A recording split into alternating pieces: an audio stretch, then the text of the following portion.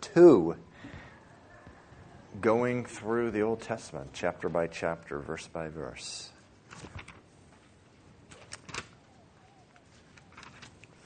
Second Chronicles chapter 2. Let's begin in prayer. Father, I just thank you, Lord, for your word. And Lord, we just love you. We love opening up your word. We love the fact that it's just at our fingertips, Lord, where we can open up your word and our heart can be exposed to what you're trying to tell us. And Father, I just pray, believing, we as a group pray and agree that you'll speak to us as a fellowship of believers this evening, Lord. And Father, we want to just reflect the light of you, even as we look into your face, Lord Jesus. We pray this in Jesus' name. Amen. Okay, so last week we began in 2 Chronicles, and in verses 14 and 15, it says that, "And Solomon gathered chariots and horsemen. He had 1,400 chariots and 12,000 horsemen, whom he stationed in chariot cities and with the king in Jerusalem. Also, the king made silver and gold as common in Jerusalem as stones. And he made cedars as abundant as the sycamores which are in the lowland." So, tremendous prosperity in the reign of Solomon. As we talked about last week, who paid the price for this? David did. David was a man of war, and he, through his courage, through his righteousness, through his pursuit of the Lord, and through just his leadership, he sort of bore the stripes for what the generation after him would be able to basically be blessed by. And so David is a foreshadowing of Jesus, who paid the price so that we could prosper as well. Prosper with joy and peace and kindness and love in our hearts, not necessarily as that our houses will gold and silver be as common as stones, but figuratively speaking, the Lord Jesus has done that for us. And so 2 Chronicles all about the temple,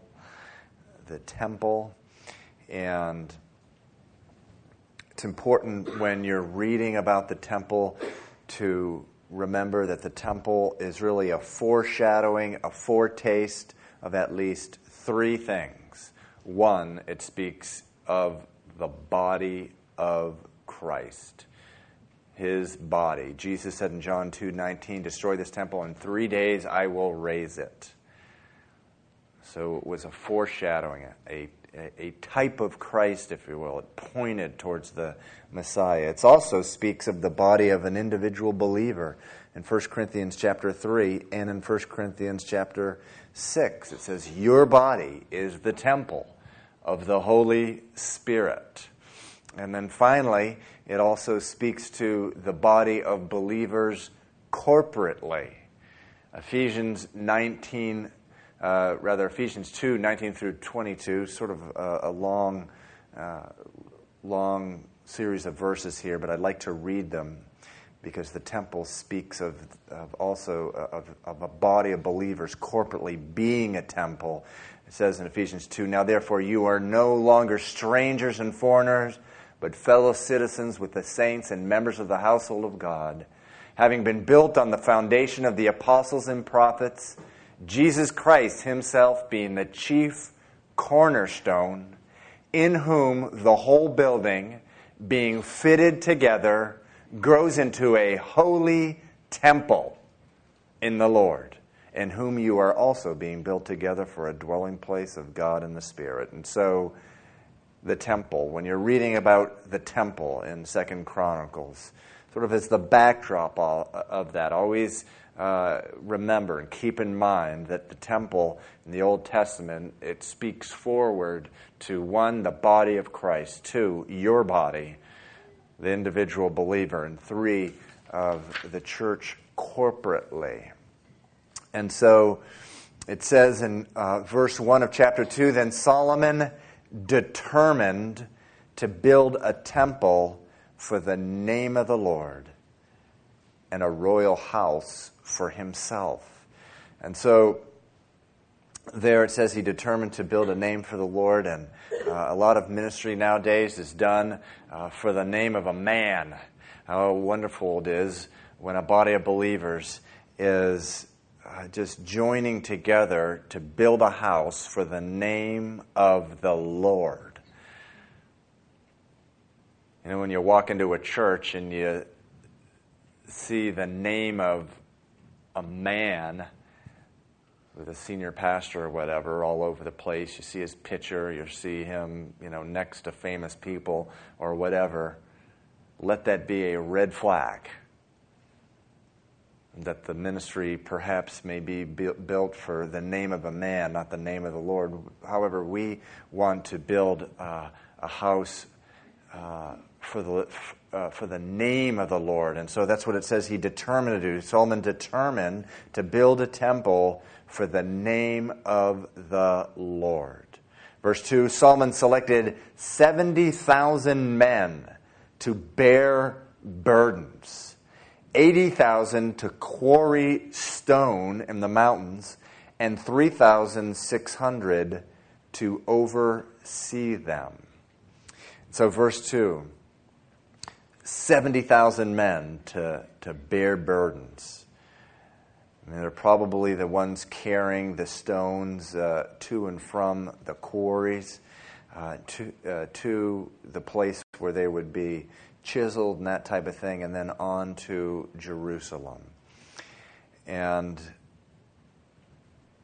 I like to see myself as one of these 70,000. And he's chosen us. He's chosen you. He's chosen me to be used as his tool. He could have used a rock. Jesus said in Luke to when the chief priests were rebuking him because the multitude was saying, Hosanna, Son of David, meaning they were calling him the Messiah. The chief priest rebuked him and says, don't you hear what these people are saying? Tell them to stop. He says, well, if they do stop, even the rocks will cry out. So God could have used a rock rather than you. Today's our self-esteem day. This morning it was paper cup. But he could have used a rock rather than you. We are merely instruments. We are, as we talked about this morning, clay pots, cracked up pots, jars of clay.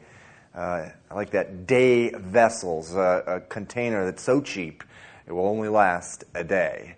And so we are, in the container itself is just dirt, it's insignificant, but God has chosen to make our life significant. So 70,000 to bear burdens. Think of these maybe as prayer warriors. The Bible speaks to having that burden.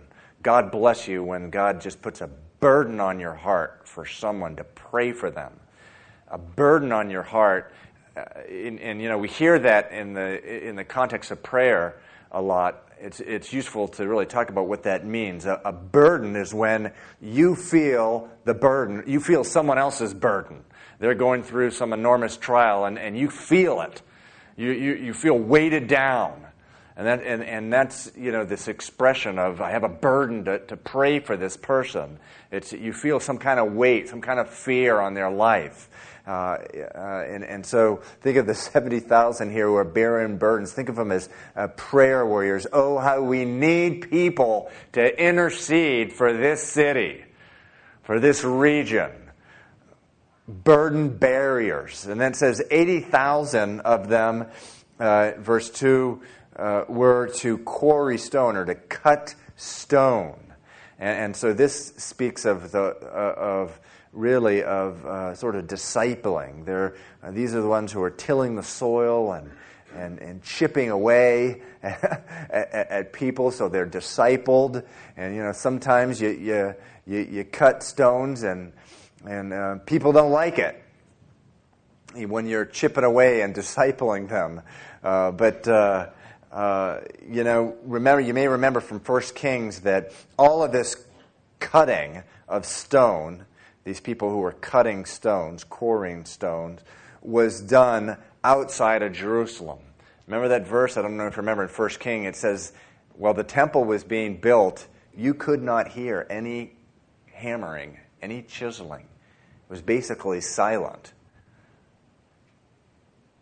We spent this past year with a house being built next to us, and it was pretty brutal. I mean, from 7 in the morning to 6 at night, just all day long, doing stuff like whatever, chiseling wood, or cutting wood and things like that. And actually, they were cutting some stones, too, because the siding is sort of a concrete type of siding. But incredible that it was all, the temple, this mighty, mighty structure,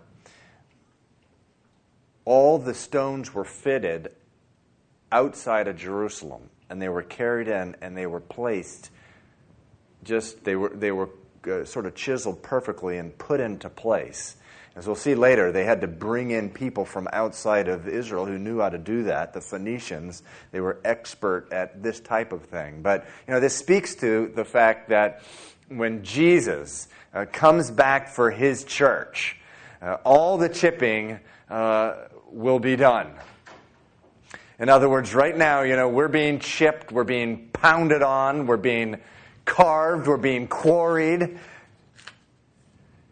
Any other adjectives you guys should want to use for this past week? Hard pressed, struck down, and that's what Jesus is chiseling us. But when he comes back for his church, and we are returned to heaven, there's not going to be any more sounds of hammers up there. We're going to fit perfectly as living stones, and we will, rejoice. All the chiseling, all this pain will be done. The world is just one big rock quarry, and God is chiseling away at us right now. But think of 1 Peter 2:5. It says, "You also as living stones are being built up as a spiritual house, a holy priesthood, to offer up spiritual sacrifices acceptable to God through Jesus Christ." And so I love those verses about the rapture. It says in 1 Thessalonians chapter 4, verse 16, "For the Lord himself will descend from heaven with a shout, with the voice of an archangel, and with the trumpet of God. And the dead in Christ will rise first. Then we who are alive and remain shall be caught up together with them in the clouds to meet the Lord in the air. And thus we shall always be with the Lord." And then it says, "Therefore, comfort one another with these words." It's a comforting thing knowing that the Lord is coming for us. He's coming for us, and all the chiseling will be done, all the quarrying. And so anyway, back in 2 Chronicles, verse 3, it says, "Then Solomon sent to Hiram, king of Tyre, saying, As you have dealt with David my father, and sent him cedars to build himself a house to dwell in, so deal with me." So David and Hiram of Tyre, that was slightly to the north of where Israel was. Tyre was famous for their skilled laborers, but also just for their material, their cedar, and that type of thing.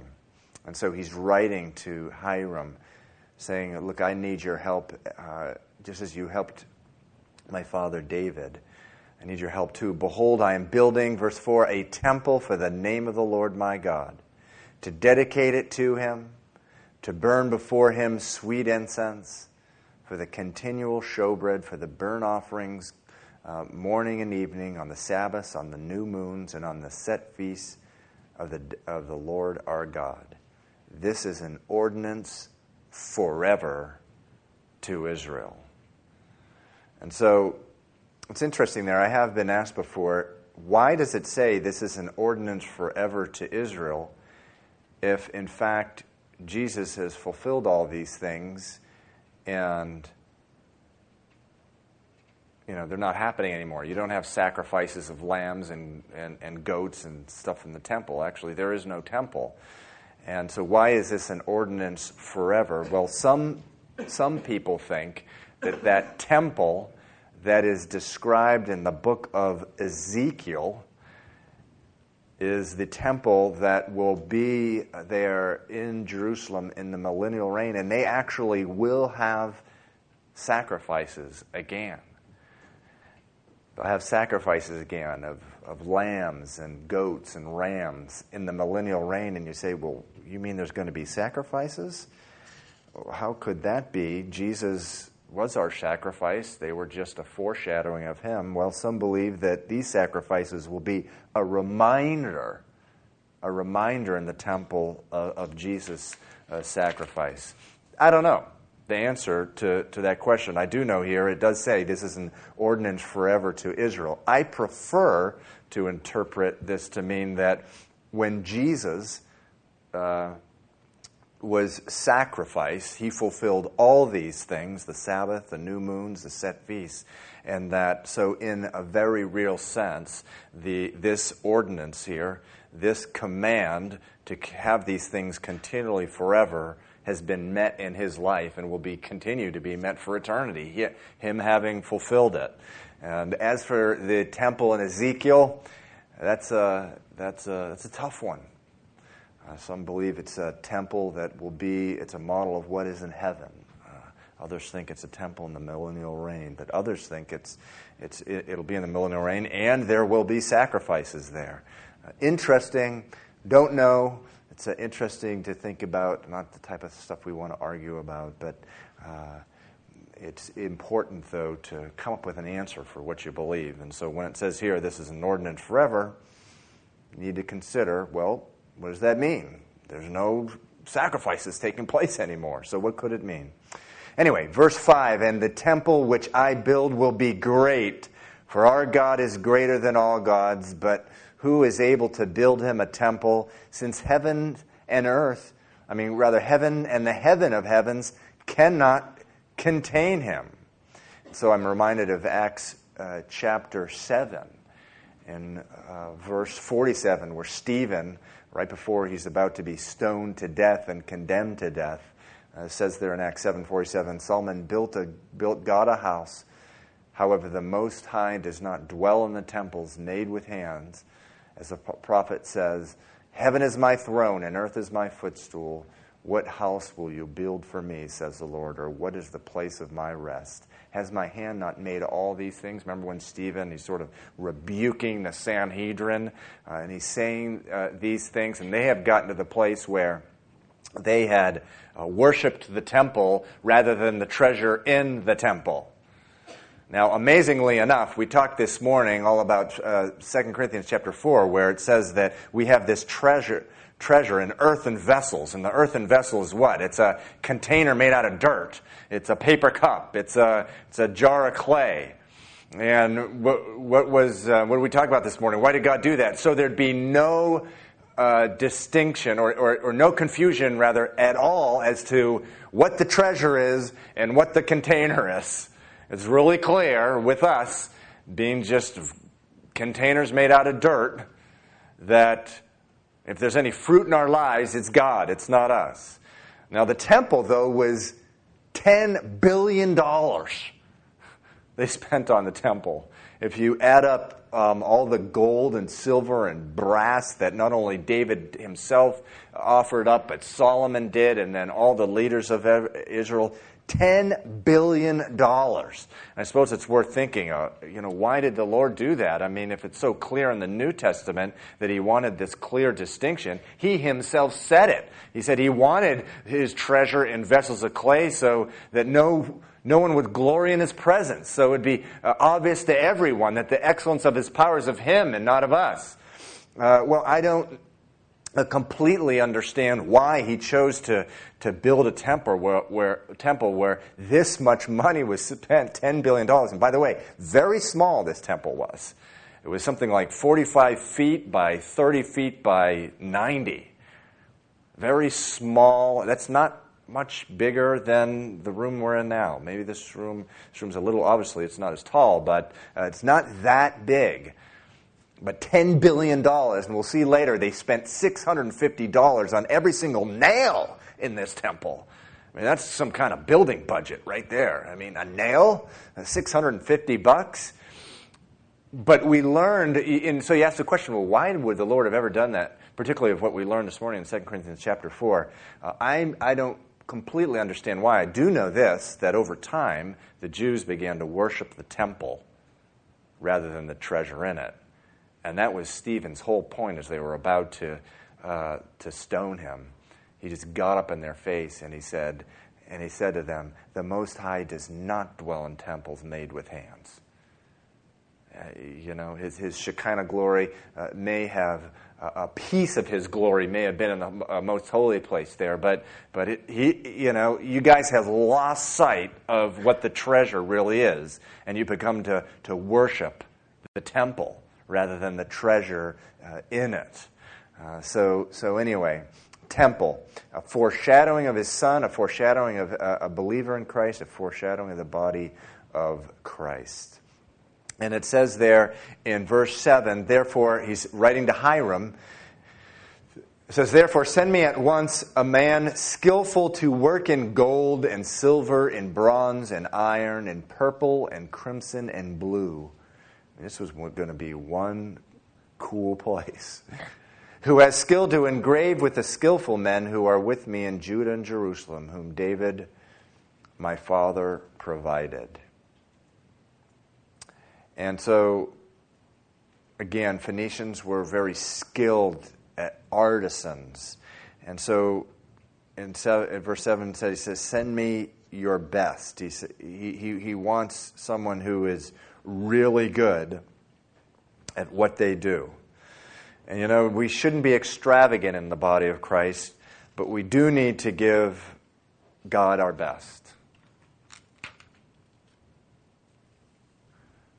Someone just told me they had gone to a church recently. They were on a trip and they were on a church recently, and they went in there and there were crazy things like leaves in the hallway, and the bathrooms were all ratty, and there were kids' toys strewn around the sanctuary. I mean, craziness.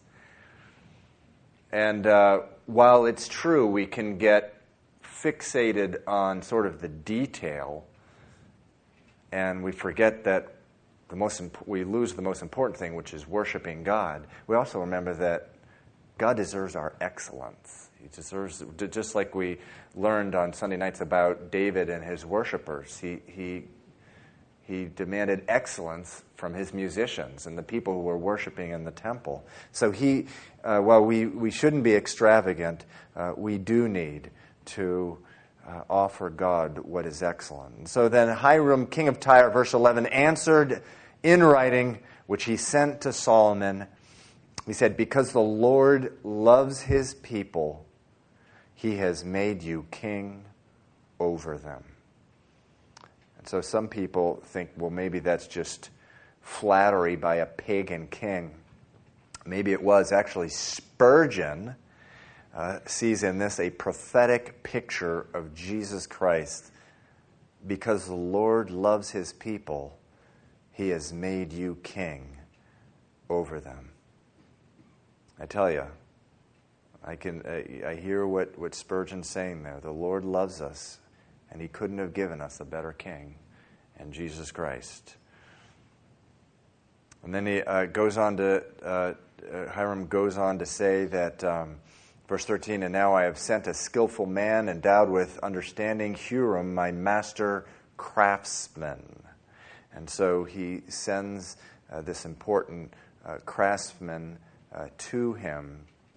Verse 14, it says he's the son of a woman of the daughters of Dan, and his father was a man of Tyre. So what does that mean? That means he's half Jewish, and he's half Phoenician. So he's just sort of half Israelite. And we made the point when we were in 1 Kings that it's interesting that when the tabernacle was made, remember in the desert, in the wilderness, the tabernacle is what preceded the temple, and Moses, God gave Moses the law to build the tabernacle.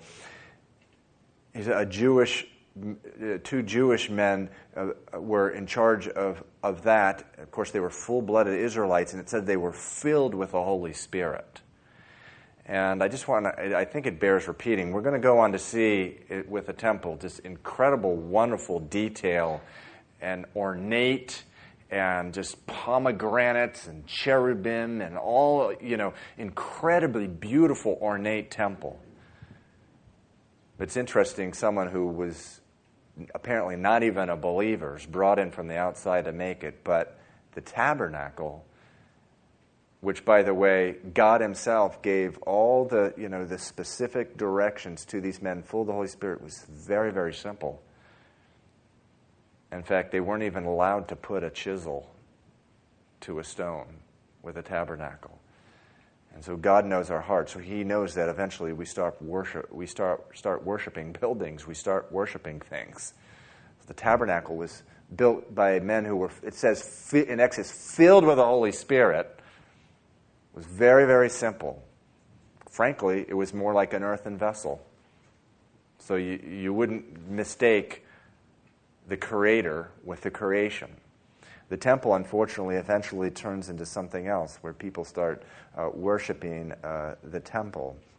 Anyway, verse 17 says, Then Solomon numbered all the aliens who were in the land of Israel after the census in which David his father had numbered them, and they were found to be 153,600, and he made 70,000 of them bearers of burdens, 80,000 stone cutters in the mountains, and 3,600 overseers to make the people work. So, interesting that the people who made the temple were not even Israelites. They were from outside the Israel.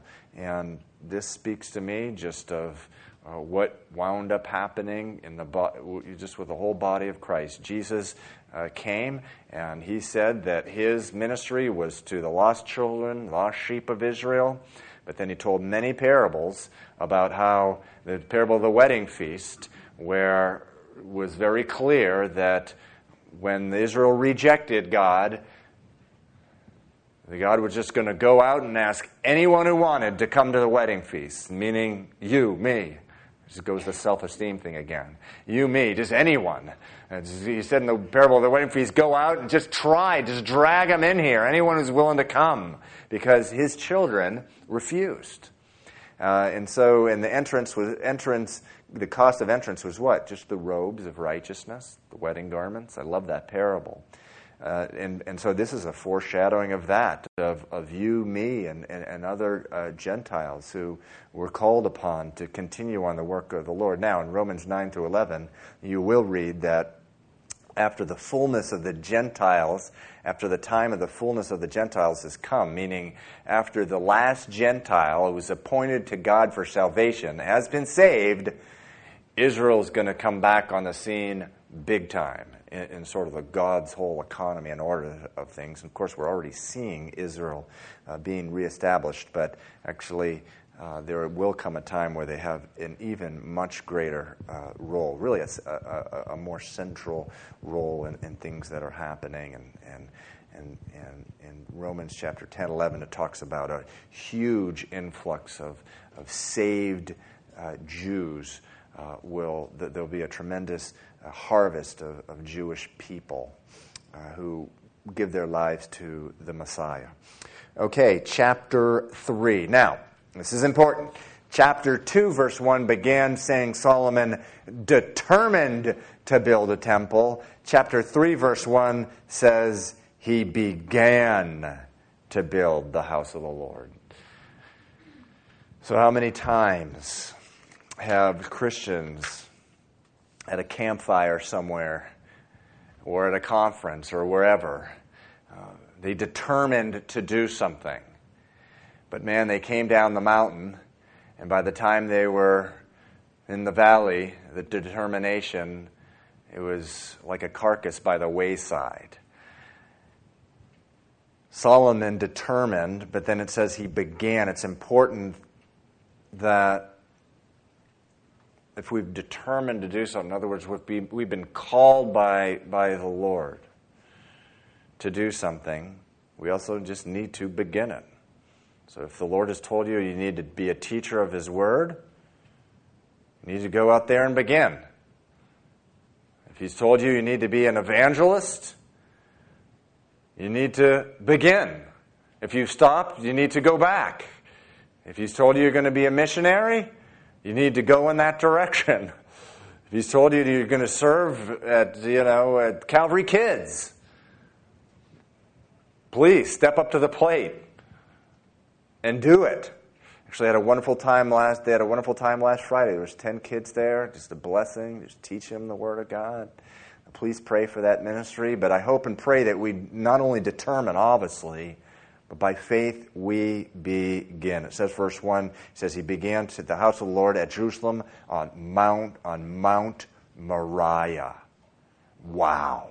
I don't know about you, but just when I read that, that's like a heavy thing.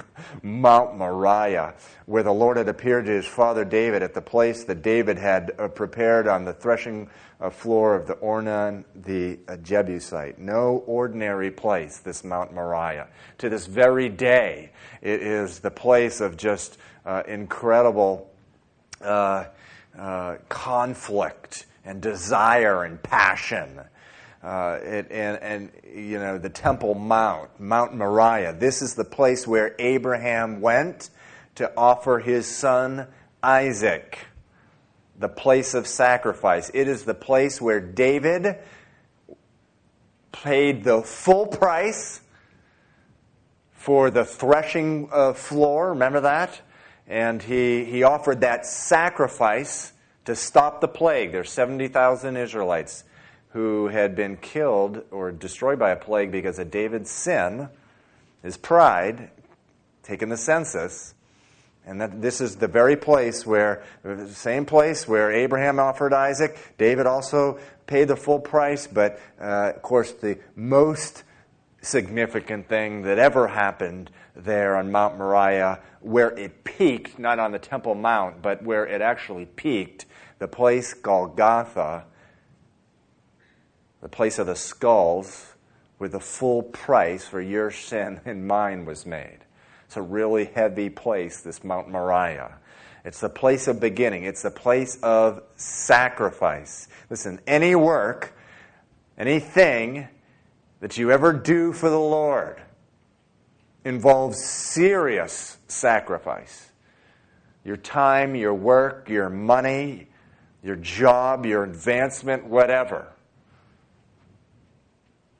You know, the sacrifice that was done in order to get this temple built, 70,000 bearers of burdens, wow. 80,000 stone cutters, wow. Amazing sacrifice. And of course, the most wonderful sacrifice is not the sacrifice of an animal. The Bible says it's to obey is better than sacrifice. Obedience is a form of sacrifice. And so anyway, it goes on and says, and he began, verse 2, to build on the second day of the second month and the fourth year of his reign. Anyone know the significance of that? The second day, the second month, and the fourth year of his reign? I don't. But if you do, just let me know after the service. Sorry about that. Anyway, just wanting to make sure you're paying attention here. Verse 3, this is the foundation which Solomon laid for the building the house of God. The length was 60 cubits, and the width 20 cubits. So a cubit is 1.5 feet. So we know from 1 Kings 6:2 that the structure was 45 feet high, not that high. It's about 4 stories high, 90 feet long, 30 feet wide. It's exactly twice as big as the tabernacle. This is a small structure. A small structure. And so, but again, Solomon poured $10 billion into it. And so anyway, the temple here, it was divided into 3 main sections. 3 main sections. Patterned again after the tabernacle. The outer area was the courtyard. Everyone could see. Inside the temple, there was the holy place. That's where the altar of incense was. The table of the showbread was. And then the most holy place, the third main area, was where the Ark of the Covenant was. The Shekinah glory, the kabod, the glory of God. He chose to actually have a visible presence that really only one person saw. That was the high priest, who himself was a type of Christ. Jesus is our high priest. He went in one day a year on the Day of Atonement, and that only after making having to go through a number of baptisms, water baptisms, all kinds of animal sacrifices. And, why was that? Because, man can't just run into the presence of God, the holiness of God, without his sin being covered. And it's one of the most wonderful things about reading through the book of Numbers and in the Old Testament is a couple times, you see these people say, hey, let's just offer up some incense to the Lord in front of his altar. And you see what happened. You see people being consumed by fire. And that represents the penalty we should suffer because of our own sin. Apart from Christ, there is no plan or whatever for a man or woman just to go into the presence of God. New Agers will say, we'll go out to some mountain in California and go meet God on the top of a mountain, or go light a candle in a temple somewhere. Nothing like that. You go into the actual presence of God, and you're torched, you're toast. The high priest, again, had to go through many baptisms and had to make many sacrifices, atoning for the sin, his own sin. Of course, the high priest, was a type of Christ to come. Jesus is our high priest, and Jesus goes into the presence of the Lord, and he's always interceding on our behalf, the Bible says. But only once a year, so that most holy place, and there was a visible manifestation of the Lord there.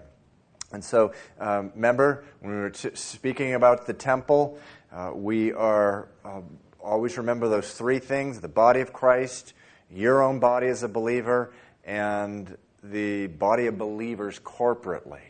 So you, as an individual, you're the temple of the Holy Spirit. You're the temple of God. You are yourself, in a sense, a fulfillment of this very temple in 2 Chronicles chapter 3. And it says, some also see, just as this temple had 3 parts, some also see 3 parts in you. Your body is sort of the outer court, the vessel, the jar of clay, but also your soul, is your mind and emotions. That's the most holy place. And then your spirit is that which no one can see. In the outer court, basically anyone can see those people, but your spirit only, is only really, it's reserved for God himself and for the high priest, Jesus Christ. And so it is true that if you want to be a whole person, a productive, spiritual, fruitful, man or woman of God, you have to give attendance to all three of those things. And at the risk of sounding kind of new agey myself, it is absolutely totally biblical. You need to take care of your body, you need to take care of your soul, your mind and emotions, and you need to take care of your spirit. If I'm letting my body run down, I'm just sucking down 20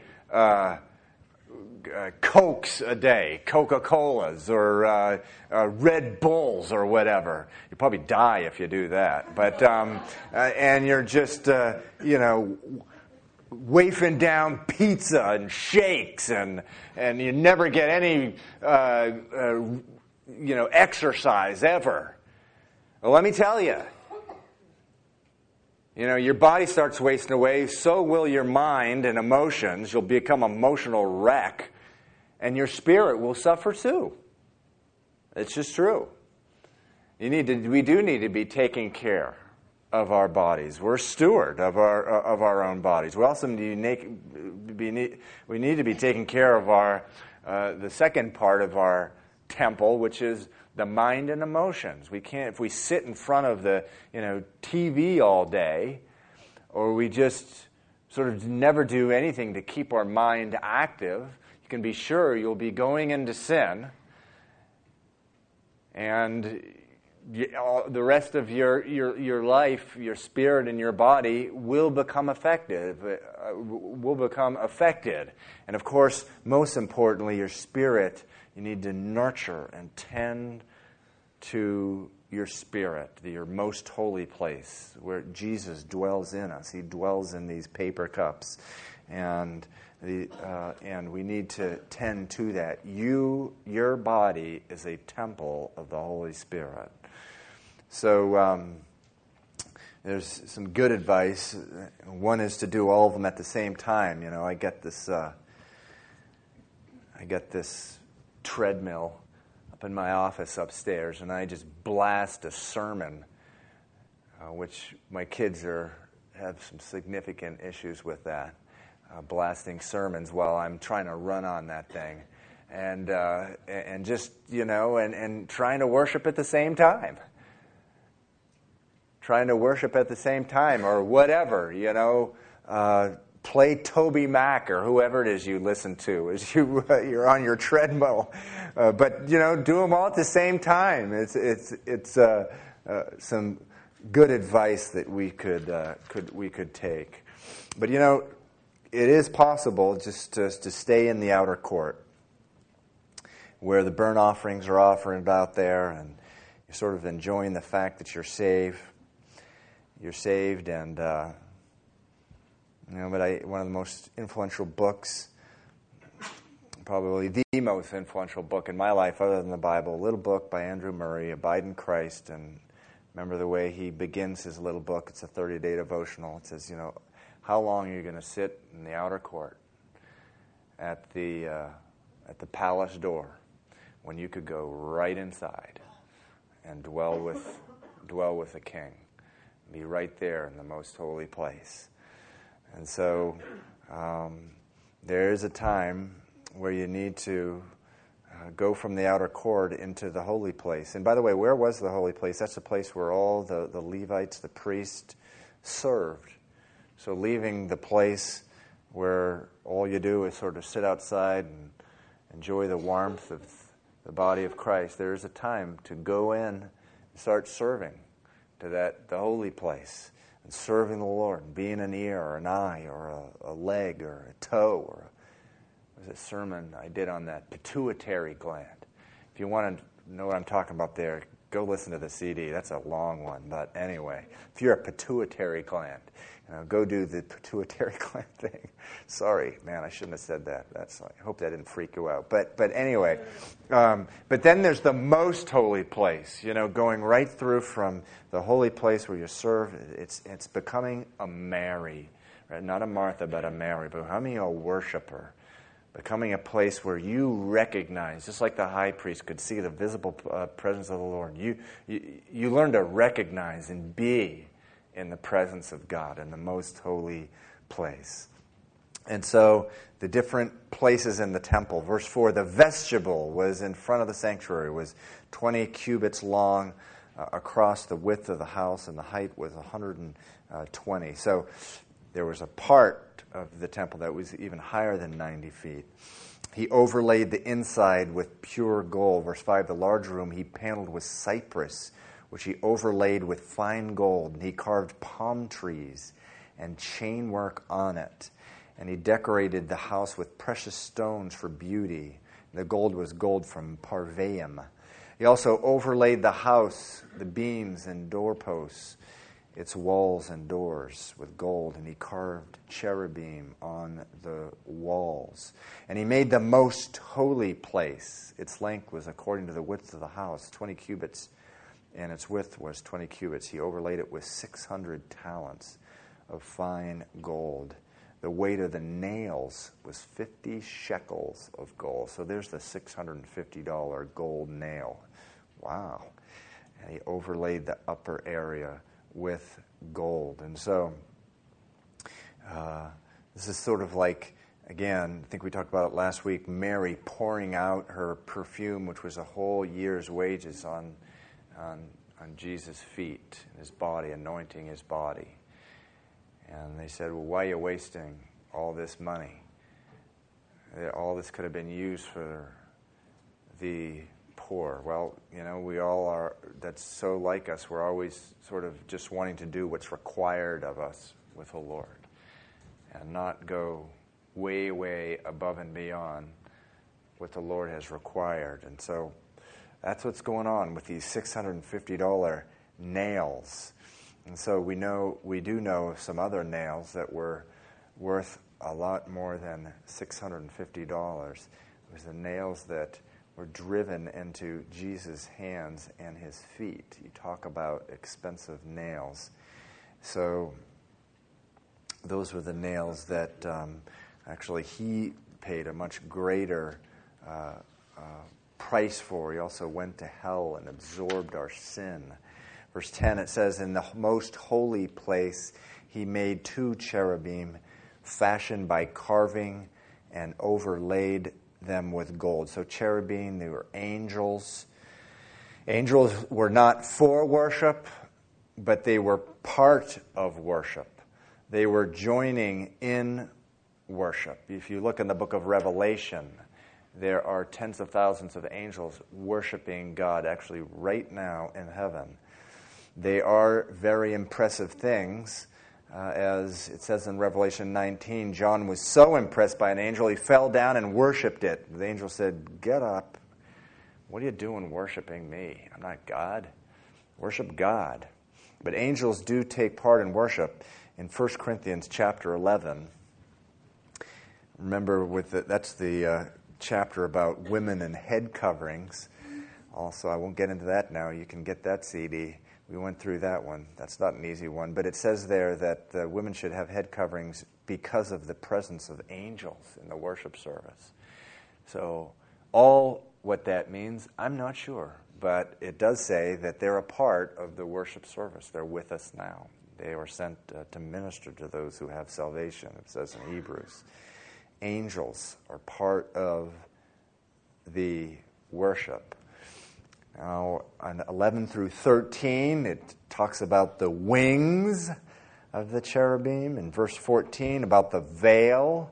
It says, he made the veil of blue, purple, crimson, and fine linen, and wove cherubim into it. So that's the veil that's between the most holy place and the holy place. And remember, that's what was sort of split in two, although it was a later temple, when Jesus died, meaning the veil was taken away, and now we can go right into the presence of the Lord. It says, verse 15, and also he made in front of the temple 2 pillars, 35 cubits high, and the capital that was on the top of each of them was 5 cubits. He made wreaths of chain work, as in the inner sanctuary, and put them on top of the pillars. And he made 100 pomegranates and put them on wreaths of chain work. And then he set up the pillars before the temple, one on the right hand and the other and on the left. He called the name of the one on the right hand Jachin, which means he shall establish, and the name of the other pillar was Boaz, which means in it is strength. And so there's these chains going from these of these pillars, and on top there's these pomegranates. And so some believe that the chains speak of just unity.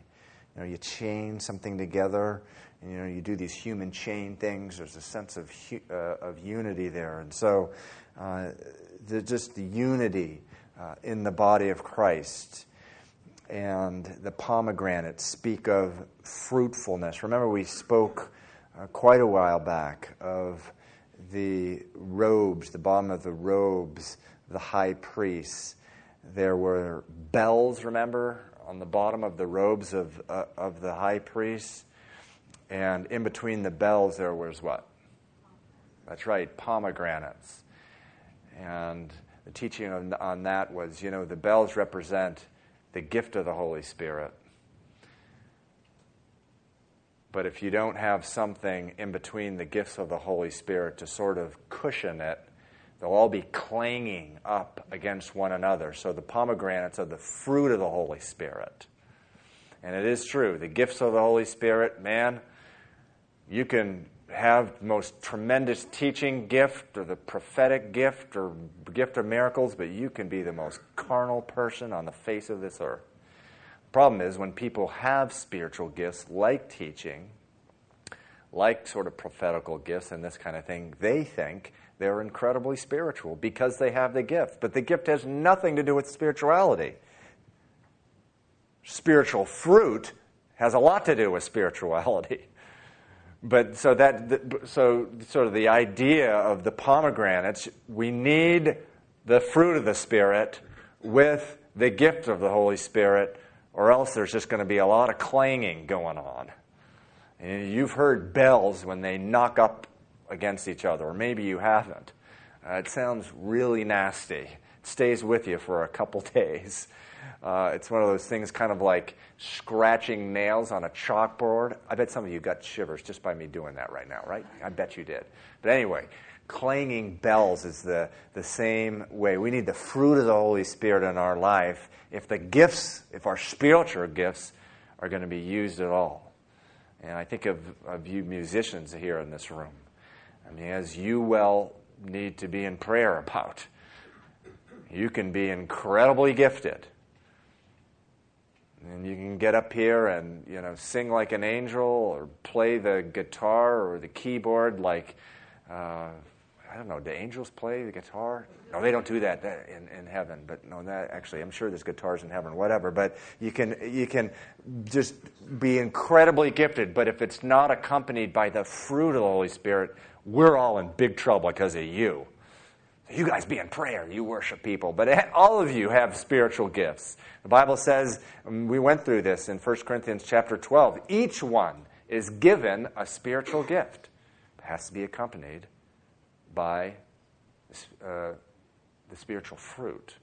So again, these wonderful pillars representing strength, representing the strength in the body of Christ.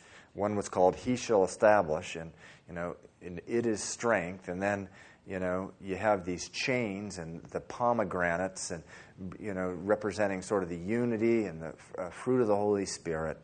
And, we can have, as we read in 1 Corinthians chapter 13, most wonderful teaching and prophecy and knowledge. We can have all of it. But if we don't have love, we are nothing. So supremely what this can speak to here at the end of chapter 3 is just supremely what's important about God's temple is that we as people, as individuals, that we love. Just in my devotion time this morning, 1 Corinthians 16:14, let all that you do be done with love. Romans 13:8, owe no one anything except to love one another. He who loves another has fulfilled the law. So anyway, so supremely, we as temples of the Holy Spirit, that's what it's all about. The love, the fruit of the Holy Spirit, the pomegranates. So let those pomegranates this week just be interspersed with the giftings that God has given you. Okay, let's close in prayer. Father, we just thank you, Lord, for your word, and Father, that's the desire for our lives, Lord. That we know that we owe no one, we be a debtor to no man, except to love him, except to love her. And Lord, I just pray, Father, thanking you just for the privilege of being burden bearers, prayer warriors, for the privilege of being quarry men and quarry women, women and men who quarry the stone and are just a part of building up the temple. And Lord, how we long for your appearing, how we long for you, and for the return of your return, where we can go to that place, Lord, where there will be no more chiseling, no more sounds of the hammer, just that perfect temple, Lord, where as living stones we will gather and worship you. God, that is our hope, that's our desire, that's our passion. Please give us the grace, even as we wait upon that day, Lord God, to live faithfully in obedience, Lord, to the Holy Spirit. I pray this in Jesus' name. Amen. Okay, for those of you who would like to pray with us, we are going to be returning to pray in about 15 minutes. I'd like to pray about a few things. One, we got a call from Glenda. Glenda and Jose are at Glenda's son's wedding. Actually, the wedding was yesterday. So now Glenda's a mother-in-law, so you can call her a mother-in-law when she gets back. But anyway, don't call her that. It's a good thing, though. I have the most wonderful mother-in-law. But anyway, she's a mother-in-law now. But anyway, she's a very sick mother-in-law. She's very sick, and Jose called, would like some prayer for her, apparently. Well, I won't describe the sickness, but it needs prayer. Also, I asked for everyone's prayer tonight and this week for my daughter Adlai. She is in Peru at the mission center that my brother built, a surgery center, and so she's down there for the week. That just God would use her and touch her heart, and there's a whole team of there sort of doing surgery, and they bring in Indians from the jungle into this jungle city, and just that the Lord would use them to minister to those people. Also, tonight we're going to be praying for Pastor Serge. It's a praise report because the ministry to the abandoned kids is continuing. But urgent prayer, they need a bigger facility due to a growing ministry. Always a wonderful, wonderful thing to pray about, a wonderful problem to have. And also just for wisdom, because there are many, many ministries down there, and they need just wisdom of what to focus on. Okay, God bless you. You are dismissed.